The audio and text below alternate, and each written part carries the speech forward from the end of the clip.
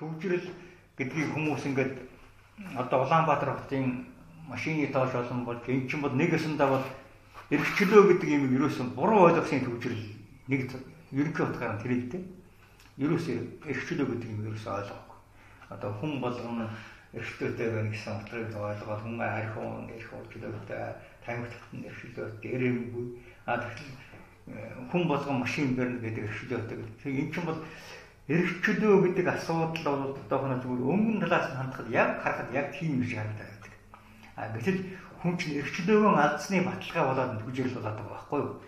Эрхчлөө гэж юу хэлэх нь гэхээр одоо сэтгэл зүйн тэр орон зайд нэгдэж өөрийн гэсэн байр суурийн болоод тэр одоо тухайн хүнийг хоол усан ч юм уу ан амьтны ч юм уу элдв юу ч байдгийг тэр нь өмөөрөх тэр тогтолцоог бий болгох тэр тогтолцоог эрхчлөө гэж хэлээд байдаг байхгүй ойлгож болохоор хүний хувьд Монгол хүний хувьд гэтэл одоо бол зүгээр нэг машинтай дахиад тэгэл цогоор хог хаяа явж байгаа юм энэ үл эрхчлөө гэж ойлгодог болсон нэг юм.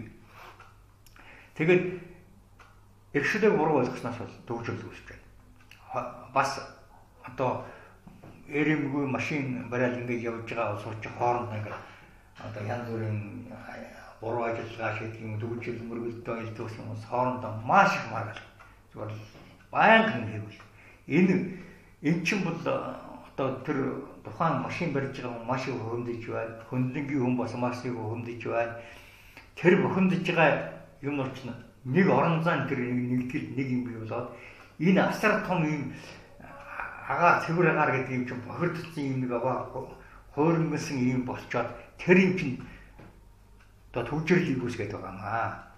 Тэгээд тэгсэн одоо хоёр хүн жолооч хоорондоо ингэ явж байгаа хоорондоо хэллээ тэр хүмүүс нөгөө хүндээ дургу.